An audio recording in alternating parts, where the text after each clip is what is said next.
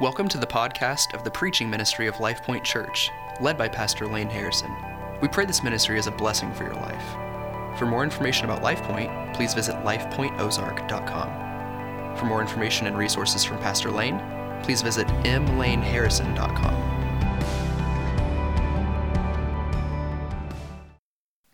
All right, I want to talk to you today about fueled by the triune God from John chapter 14, verses 15 to 31.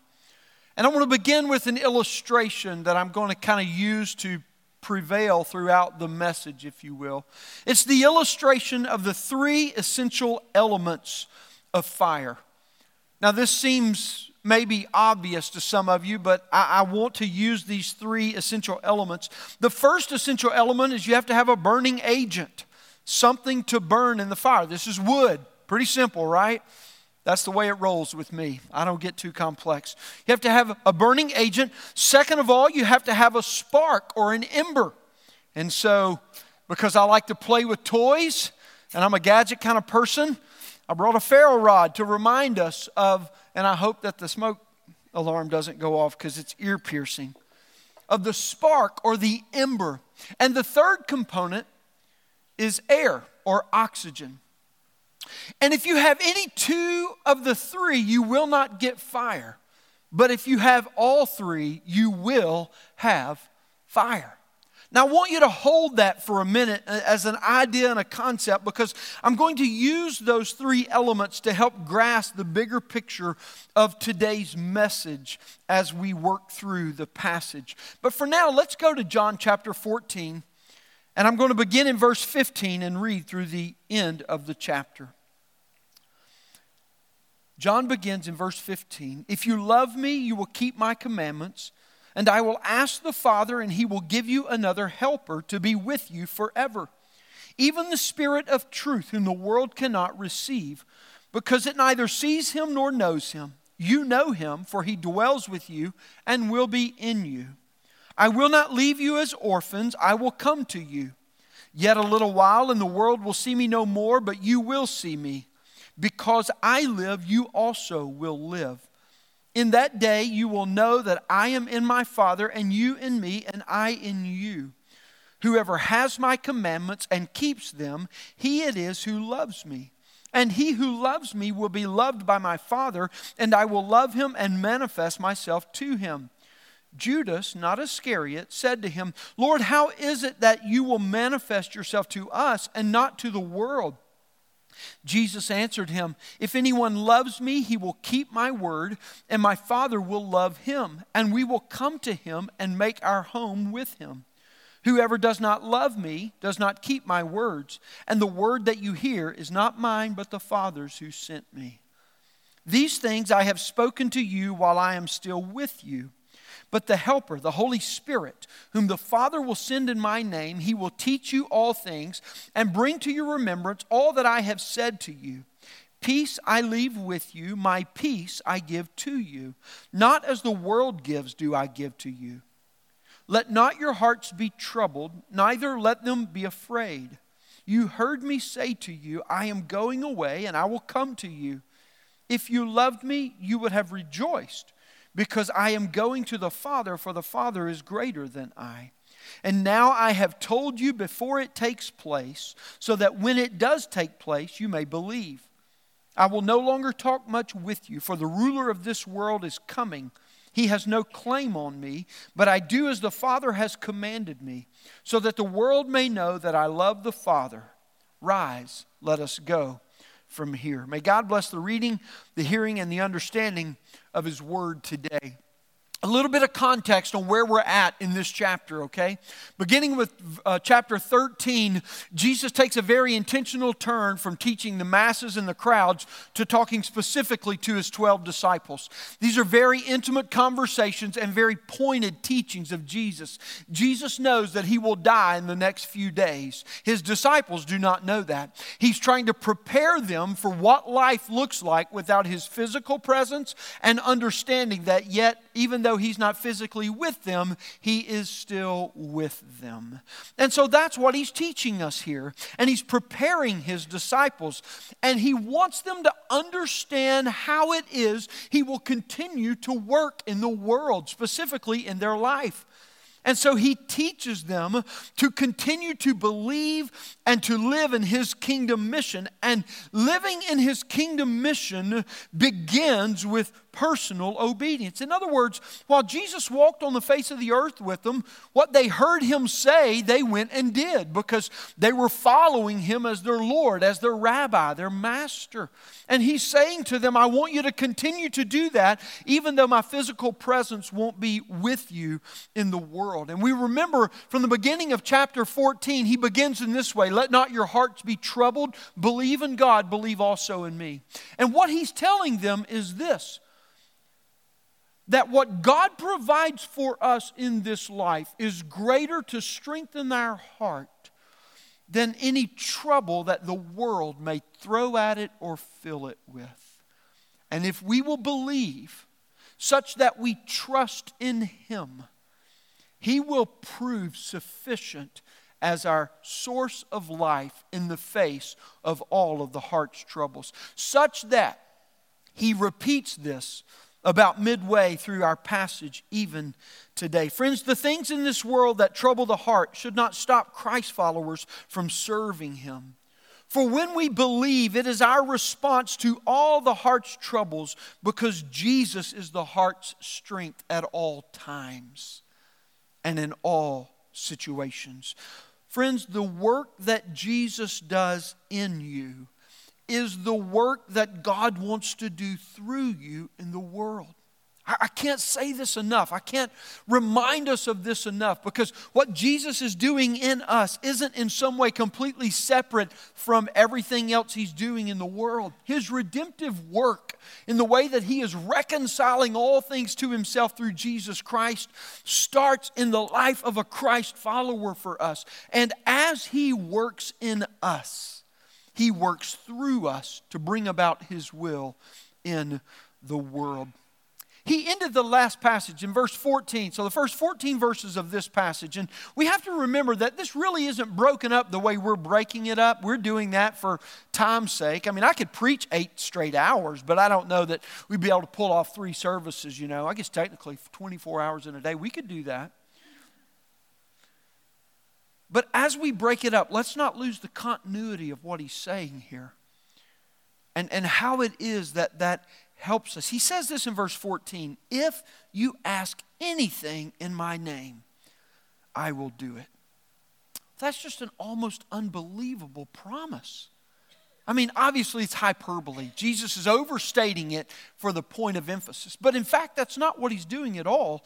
He's telling us how he wants to work in us so he can work through us. And today, he unpacks this promise with how.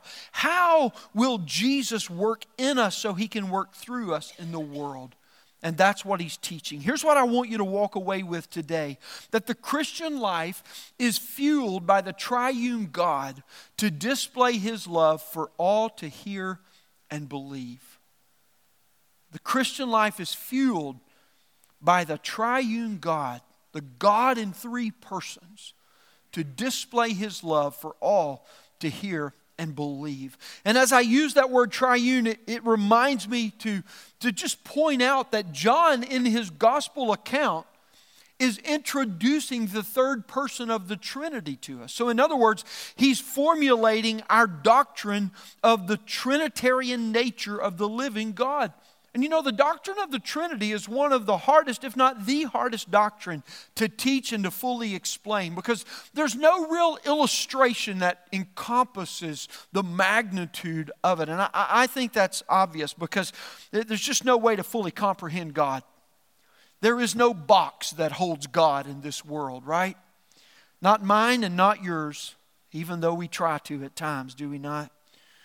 But I do think it's important for us to understand that Jesus introduces the doctrine of the Holy Spirit and teaches on the Trinitarian nature of God in the context of teaching his disciples how it is that they will live on mission in this world.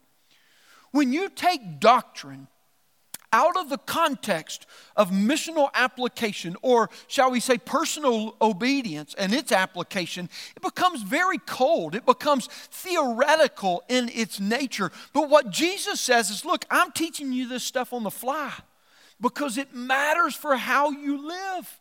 And what he wants us to understand is the importance of the Holy Spirit for our daily life in Christ for us. And so my aim is not to try to explain the Trinity in all of its fullness and nuances today, but rather to explain how it is that the Spirit of God comes alongside to complete the third person of the Godhead to fuel our life. Listen, all of God, the Father, the Son, and the Holy Spirit are working for your salvation. That's what Jesus is teaching here.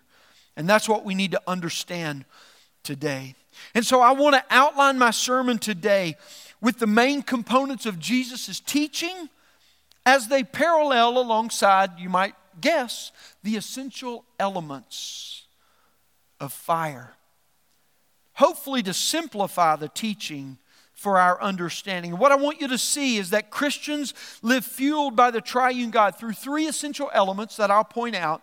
And then I'll end the message very briefly with four encouragements to walk away with for today. Let's look at these three essential elements. The first one is this: obedience is the burning agent of the Christian's life in Jesus. Obedience to Jesus Christ, to His Word, to His commands, is the burning agent of the Christian's life in Jesus. When Jesus introduces the Holy Spirit to His disciples, He builds on what He's already been teaching about His Word, about everything that He's done and what it means to love God. And so He's building on this presupposition that loving Him means keeping His commandments. You see, He explains the how of how the Holy Spirit works in the Christ follower's life in relationship to obedience or to His mission in the world. And friends, there's no biblical concept of acceptance for Christians who live in willful disobedience. We need to understand this from this presupposition that Jesus teaches from. This, hey, I've already taught you this. And the disciples would have never thought, well, you know, I don't necessarily agree with what He says there, and I don't like it, don't feel good about it, so I'm just not going to do it. The Bible never embraces that as a concept that is in any way acceptable for the believer. We receive God's Word as truth and as life. And then by faith, we live in it to obey. You see, obedience is the sole priority for a Christ follower. Jesus defines love as how? As a verb, as an action, not a feeling. Though love as an action is not without emotion or feeling, but it's not fully culminated in only an emotion. Rather, love is what you do. Here's what He says. He doesn't say, if you love me, you'll think. If you love me, you'll feel. If you love me, you will keep my commandments. John later affirms this in his letter, 1 John chapter 2. You can turn there if you want. I'm going to read verses 3 through 6. Listen to how John unpacks this again and more in his letter. By this we know that we have come to know Him, speaking of Jesus, if we keep His commandments. Whoever says, I know Him, but does not keep His commandments is a liar, and the truth is not in him. But whoever keeps His word, in him truly the love of God is perfected. By this we may know that we are in Him. Whoever abides in Him ought to walk in the same way in which He walked. And how did Jesus walk? In perfect obedience to the Father. You see, that word for keep that He uses in the Gospel of John is the same Greek word that He uses in the letter as he writes again. And that word means to conform or to observe one's actions or practice accordingly. The New International Version, if you are reading from that version, it will actually use the word obey instead of the word keep. You see, friends, the chief end, the ultimate purpose of our life is to bring glory to God and to enjoy Him forever. The very reason that God created you physically is to know Him. He created people in a way that He didn't create anything else. He created us in His image.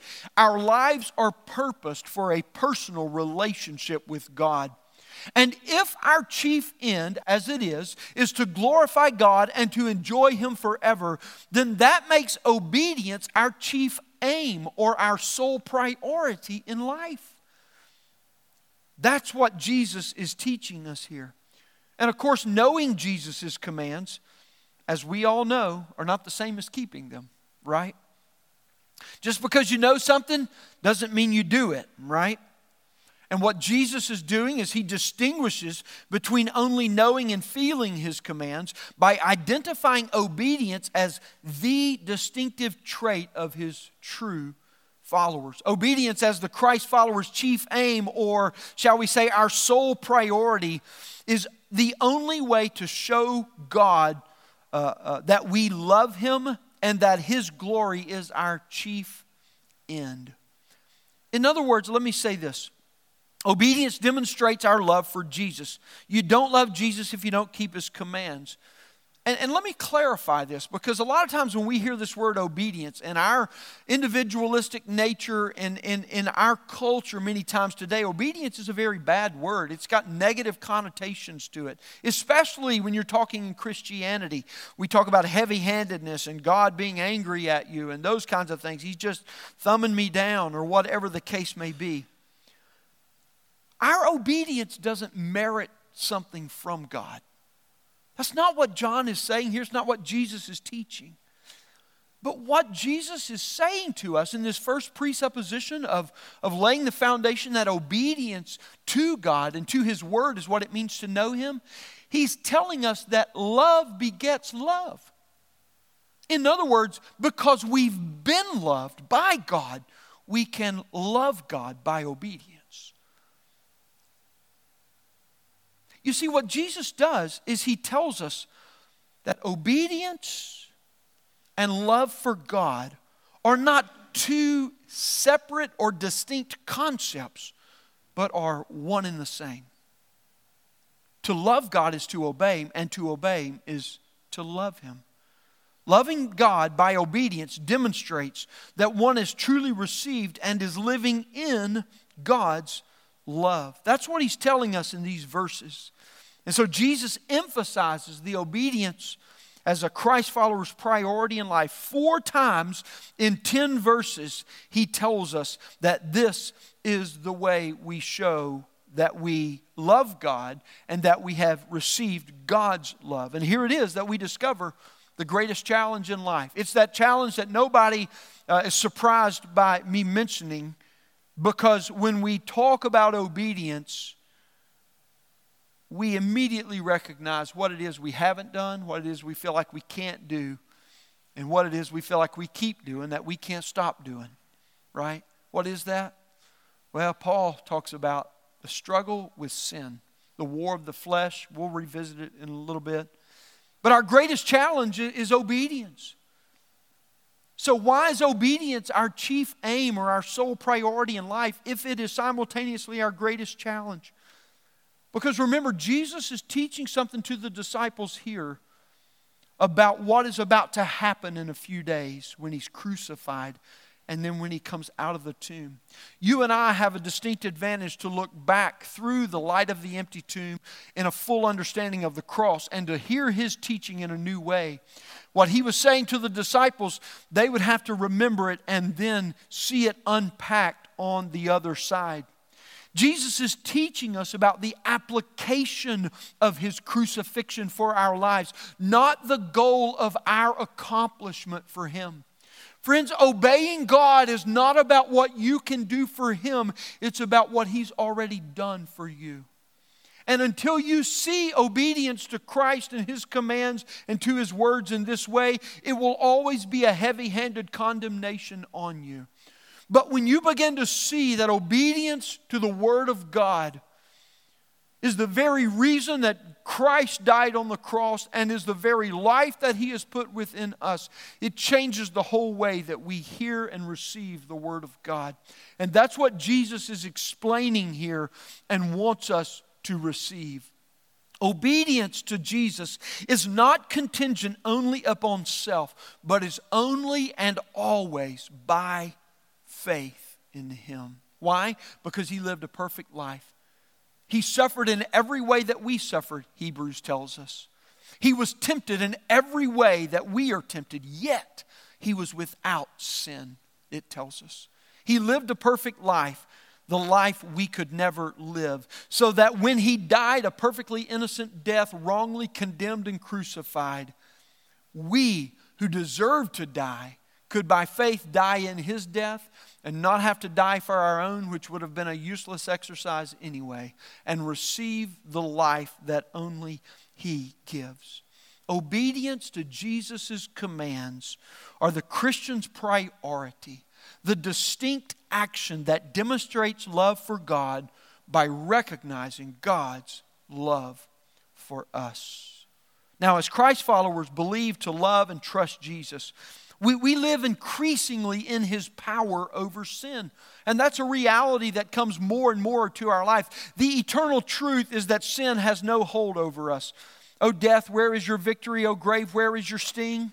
Paul says in 1 Corinthians 15, it has nothing over us. But the reality in our life today, before eternity is ushered in, it's that we continue to wrestle with sin and the reality of that. And He doesn't overlook that, but rather He leads us into that. But what we see is when we live by faith in Christ, His life in us becomes that burning agent of glory in living for Jesus Christ. But not to jump ahead too fast, let's consider what it is that we are to obey. And this is the second essential element that I want us to see today. It is the Word of God is the spark of His truth in us. The Word of God is the spark of His truth in us.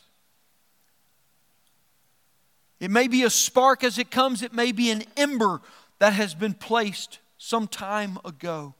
But friends, the work of God from all eternity past is carried forth by the Word of God. This is so important for us to understand.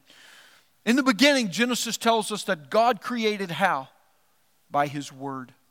He spoke. For the Spirit of God hovered over the formless void. Absolute chaos is what it was. Nothingness is what Genesis tells us. And when He acted by speaking. And that which was nothing became something. That which was formless void all of a sudden turned chaos into order and created from nothing, it tells us. And then in John chapter 1, it tells us that when Jesus came, He became God with flesh, the living Word incarnate to us.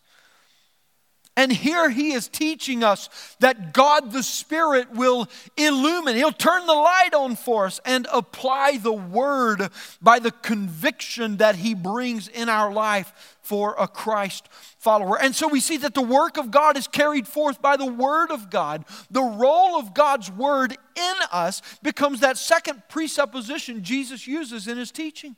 Throughout the Gospel of John, Jesus has said this: the words that I tell you are not my own words. I don't speak on my own authority, but I say only what the Father tells me to say and what I hear Him say and how He tells me to say it. And so He's teaching them that He and the Father are one, the first two persons of the Trinity, and that their work is one, completely and perfectly united. And so as Jesus is teaching them, He's introducing to them the Spirit who will come and the role that God's Word will play in the work of God in our life. Now let's talk about God's Word for just a moment and understand how it is that His Word has come to us. From the very beginning, God spoke to men.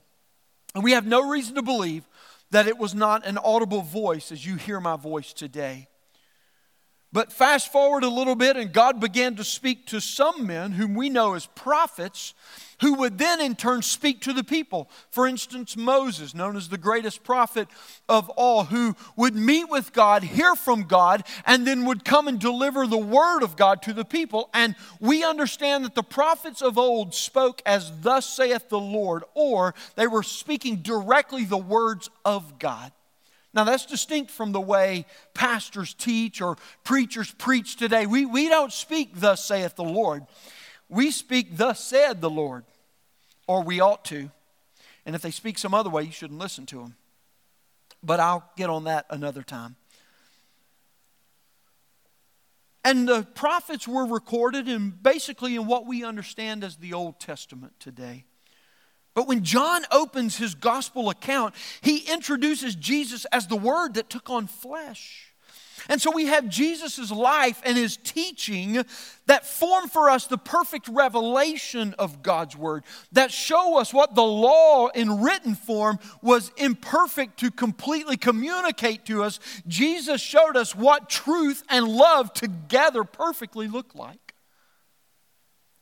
And so this truth that the New Testament writers record, the Bible tells us they were carried along by the Holy Spirit to record the things that are now captured as God's Word. Jesus teaches that He is God and that His words are God's words to us. Not only should we understand how God's Word comes to us, we need to understand the role that God's Word in His redemptive plan plays for us. And that's what Jesus is teaching us today. When I say that this is the second presupposition upon which He teaches, He's explaining that God's Word has come and how it is that the Word of God continues to work as God works through the Word. He refers to His words and His commands as that which Christ followers keep or obey. And when He introduces the Spirit in verse 17, He says this, it is the Spirit, and look how He qualifies the Spirit. It's the Spirit of truth. And so it's not just a Spirit that's come to do His own thing, but rather it is the Spirit who is qualified only and always by the truth or by the Word of God. See, Christ followers obey Christ followers' obedience and the Spirit's work are always directed to God's Word in order to accomplish His purposes. You know, every significant attack against the Christian faith that's come in our lifetime and even before has principally been leveled against the validity of God's Word, against its value for our life, for faith, for practice, and in every way. Why? Because this right here, friends, because Jesus said the work of God will come into the world to bring the will of God about through the Word of God that is living and active, that is eternal. Everything we know and we understand about God's Word is contained in Jesus' teaching regarding His commandments or His Word. Here's what we're told. Just as I'll walk through some of these verses we've read, we're told that we should keep His commandments, verse 15, that we possess His commandments as Christians, verse 21, that keeping His Word manifests His abiding presence within us, verse 23, and that it in fact is not just hollow words, but it is God's Word, God speaking to us, verse 24. And then He spoke with these things, and He spoke these things while His disciples were with Him so He could tell them that this is the very Word that the Spirit will continue to remind you of and to teach you of when He has gone physically from them. And Jesus even tells them this, verse 28, that the Word will be sufficient by the Spirit's work to sustain them in the midst of the hardest teachings and bring joy to them in the midst of that. What was the hardest teaching? I'm leaving. That's what Jesus was telling them. And that it was very difficult for them to understand. But He told them this so that when it happened, they could believe. And for us, we can look back on it and see how Jesus gave them that warning and that early teaching, how it actually happened as Jesus said.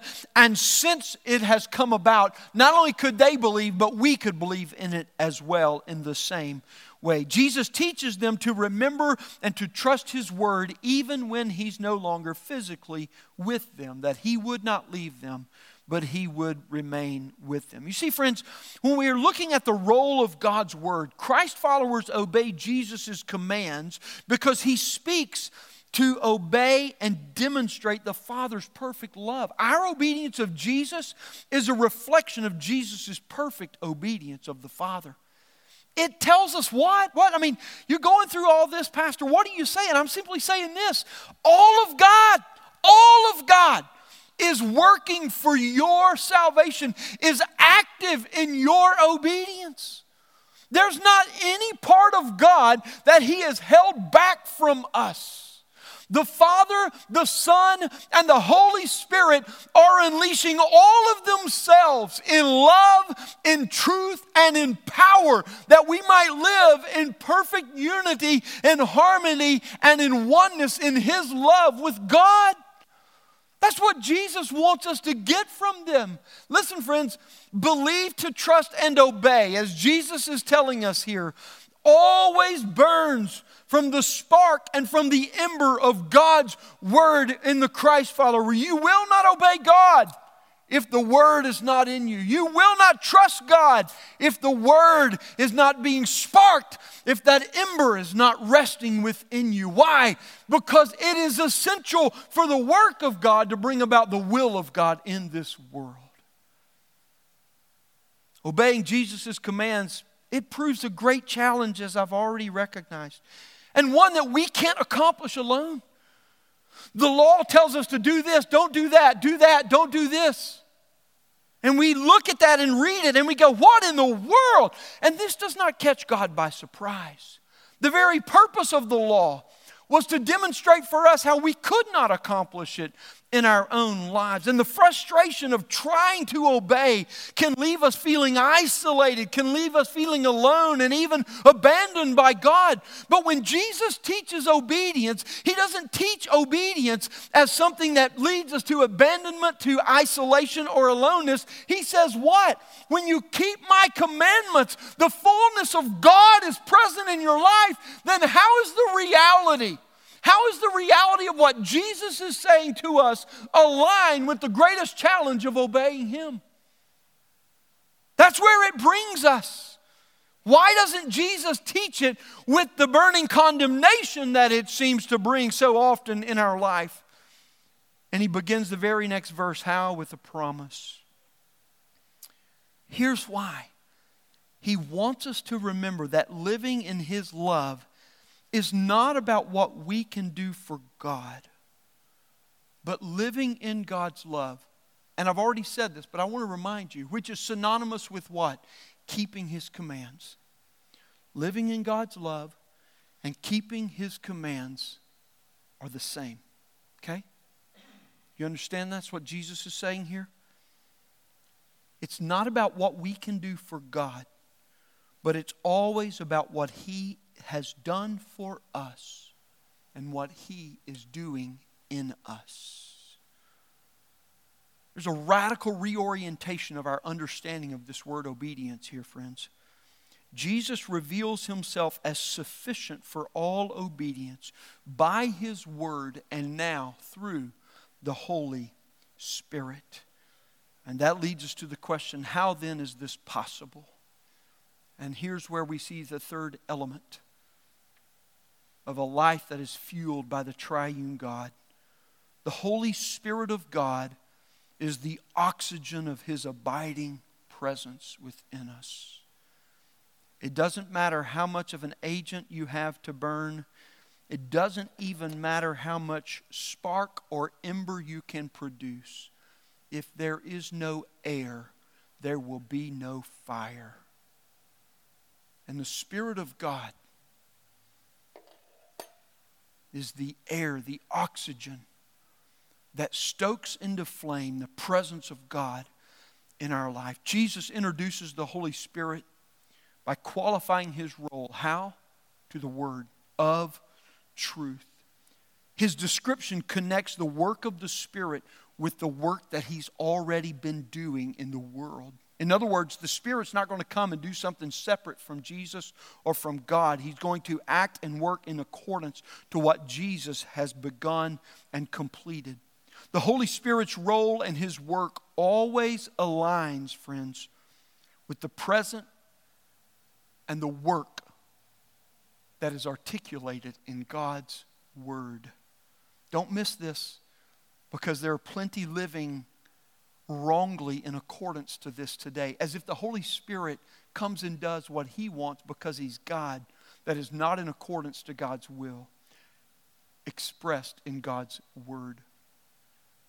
The Holy Spirit breathes on the Word of God that is embered or sparked within us to inflame the eternal truth of His Word, the life-giving power of it in the life of a Christ follower. Look how the Holy Spirit breathes on the life of a Christian in order to bring about the ember or the spark of God's Word into a full flame.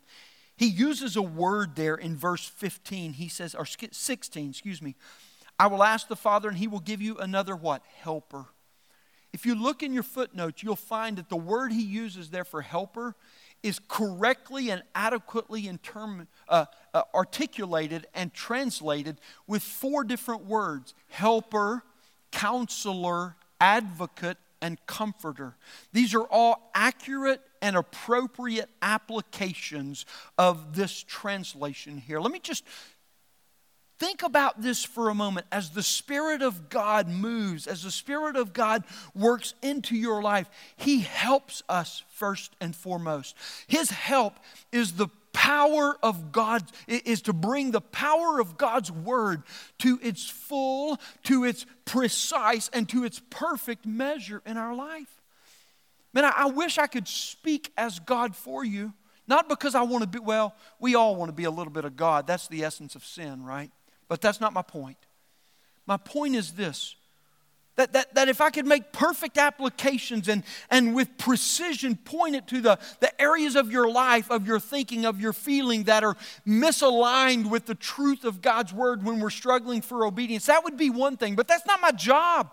That's not my role. My role is to present the Word of God and to explain it as it is given to us. And then the Holy Spirit that blows across our life takes the ember and the spark of God's Word in the heart, and He brings to full measure the power of it. That's why you sit in a service and someone you've never met before can be sharing the Word, and it feels like you're speaking directly to you. That's the Spirit of God working in your life. And as you hear the Word taught, it's being applied specifically to an area, to a situation, to a circumstance, to a pattern of thinking, to a relationship in your life. You're going, how does that know about what's going on in my life? I'm telling you, that's the Spirit of God blowing across to help you understand how the living Word of God is going to be stoked to inflame in your heart and in your life. And He brings it to a full and to a precise and to a perfect measure, not only to show you where you are out of God's will, but to bring you into a path to walk in God's will and to make a way to get from point A to point B, to stop following self and start walking with Christ. That's the helper who He has sent to be with us. He's also an advocate for us. What do we need an advocate for? Because we've got an accuser who prowls around like a roaring lion, seeking whom he may devour, Peter tells us. And he accuses us with his lies. And when the Spirit blows across the Word of God living within us, and He stokes to aflame that Word, when that lie comes, we go, that's not true. God's Word says this. And when He condemns us, we go, that's not true. God's Word says. And when He deceives us, we understand that's not true. God's Word says. And when His schemes come to us and they tell us this relationship in this way and in this manner, in this time will bring a greater pleasure to you, this path will provide for you something that you want, that you most desire, this is a better way than God's way. God didn't know completely what He was talking about. God didn't want you to know everything that He was trying to say at that time. God had some other agenda than your good and His glory in this moment. You can follow me. You go, that's not true. The Spirit of God blows across the Word of God in your heart and says, God, all of God is working for you. He is willing, and He has worded His way, His perfect, glorious peace and joy and love to pour it into your heart. The Spirit blows across the spark of God's Word to stoke into an eternal flame the work of God that brings joy and peace and love and hope to us when there is none in this world. He is the counselor. God, I don't know what to do. Every time it comes up, this is where I end up. This is a situation I don't see any way through. This is a decision I don't feel like I can make. What in the world is going to happen, God? The Spirit blows over our life. And He stokes the spark and the ember of God's Word that is in us. He uncovers our life where we've covered it up. You ever had burned leaves?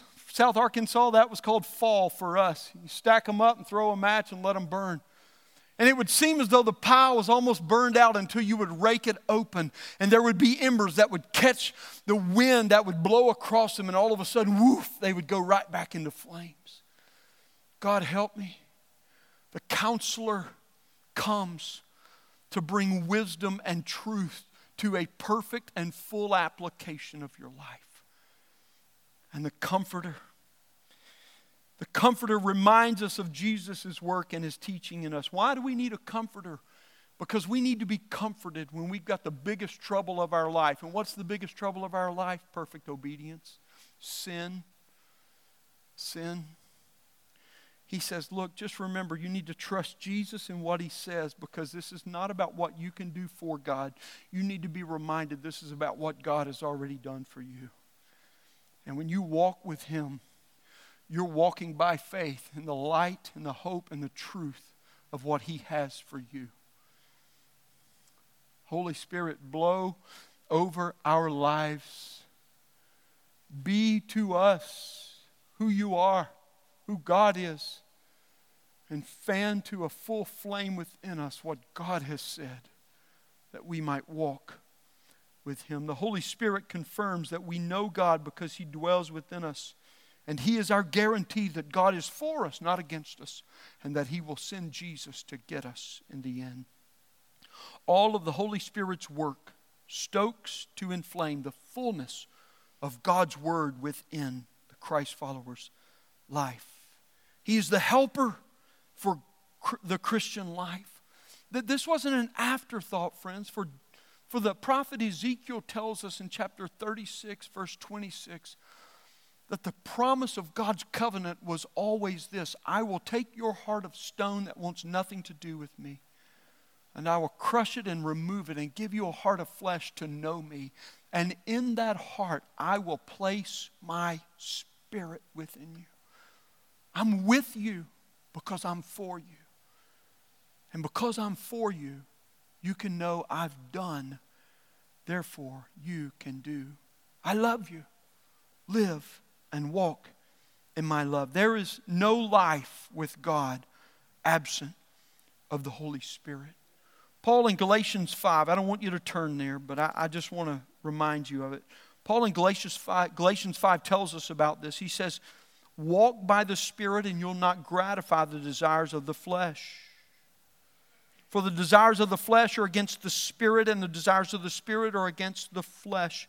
For these are opposed to one another. You see why we need an advocate? Because there is a war for obedience raging in the heart of every Christian. And the war for obedience is the war between God's Spirit living within and our flesh trying to rule something they call life, but that is not life. You see, without the Holy Spirit, there's no war, because all the desires and the wants come from the flesh. But when the Spirit of God inhabits the heart of man, a war breaks out, because one has been dethroned as Christ is enthroned within us. And yes, all hell breaks loose.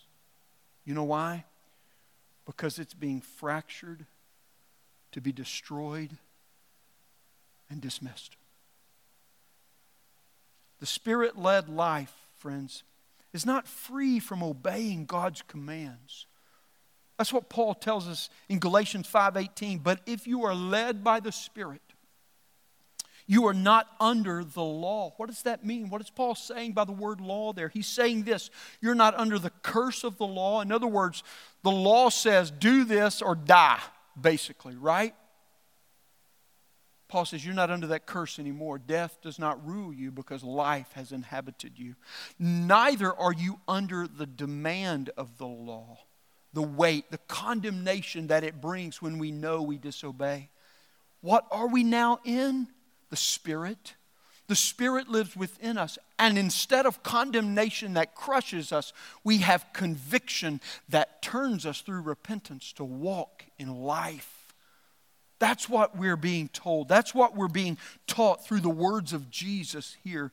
The Holy Spirit transforms the Christ followers' wants and desires to see Jesus' commands not as drudgery or condemning, but as lovable and as a delight for us. We understand God loves us because of Jesus Christ, and what He commands of us is because of that love. When the Holy Spirit leads our life, Jesus' peace prevails in our life. Look what He says, verse 27, "Peace I leave with you, my peace I give to you.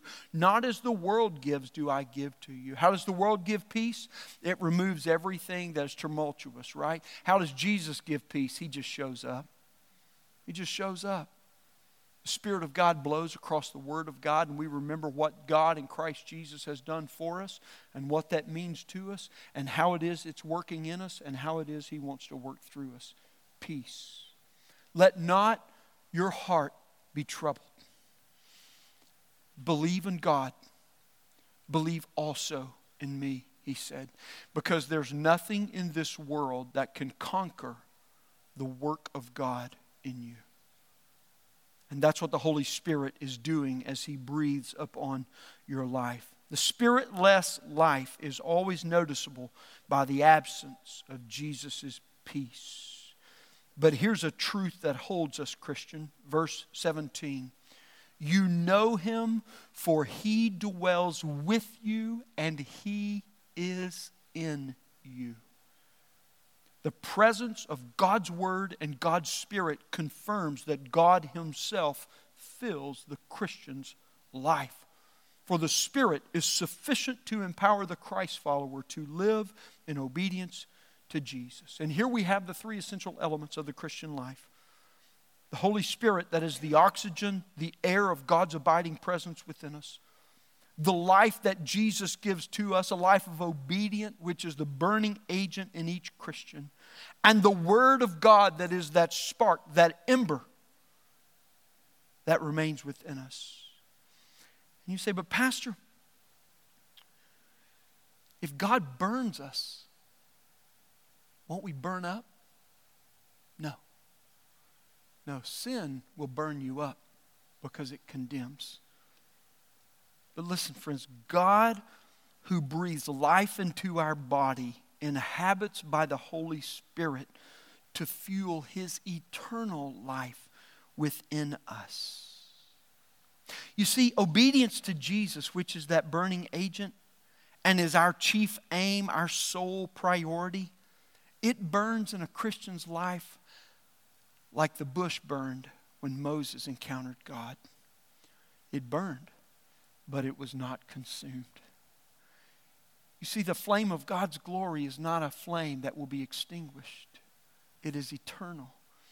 Obedience burns the Christian's life to consume the dross that is within and refine what is precious and eternally glorious unto God.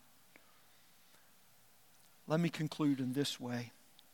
For the Christian life is fueled by the triune God to display His love for all to hear and believe. I want to offer 4 encouragements for you to walk away with today to live fueled by the triune God. Number 1, set obedience to Jesus' commands as your chief aim, your sole priority in life.